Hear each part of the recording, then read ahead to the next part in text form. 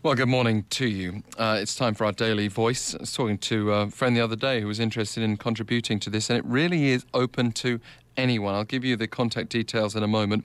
You can address issues that we've spoken about previously on the show, or you can bring forward your daily voice on something that matters to you that you want to bring to our attention. Well, one of the issues that we have previously discussed is the gentrification of Seoul.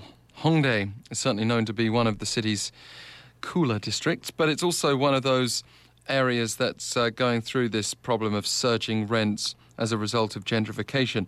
The Mapugu district government carried out a survey to better understand the situation, and each time the tenants renew their contract, their monthly rents are going up 15% on average. Let's hear from a member of a group for shop owners about how they're dealing with the situation.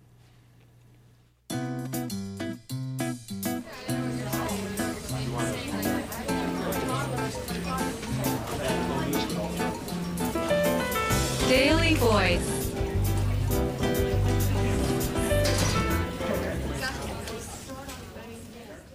안녕하세요. 저는 상수동 상인회 준비 모임의 김남균이라고 합니다. Hello, my name is Kim Nam-gyun, and I'm a part of the preparatory group for shop owners of Sangsu-dong. Sangsu-dong is located next to the Hongdae area, and my store is in a small alley called Waosan Samgil.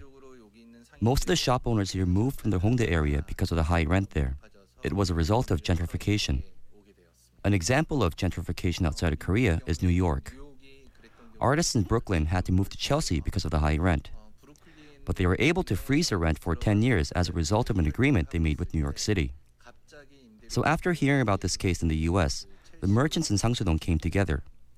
We are discussing ways to freeze our rent with the determination that we will not be kicked out of our stores again.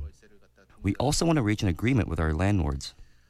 Our hope is that by doing so, we can stay in the area for a long term, run our business without having to feel anxious, and form good relationships with the customers that enjoy visiting our shops.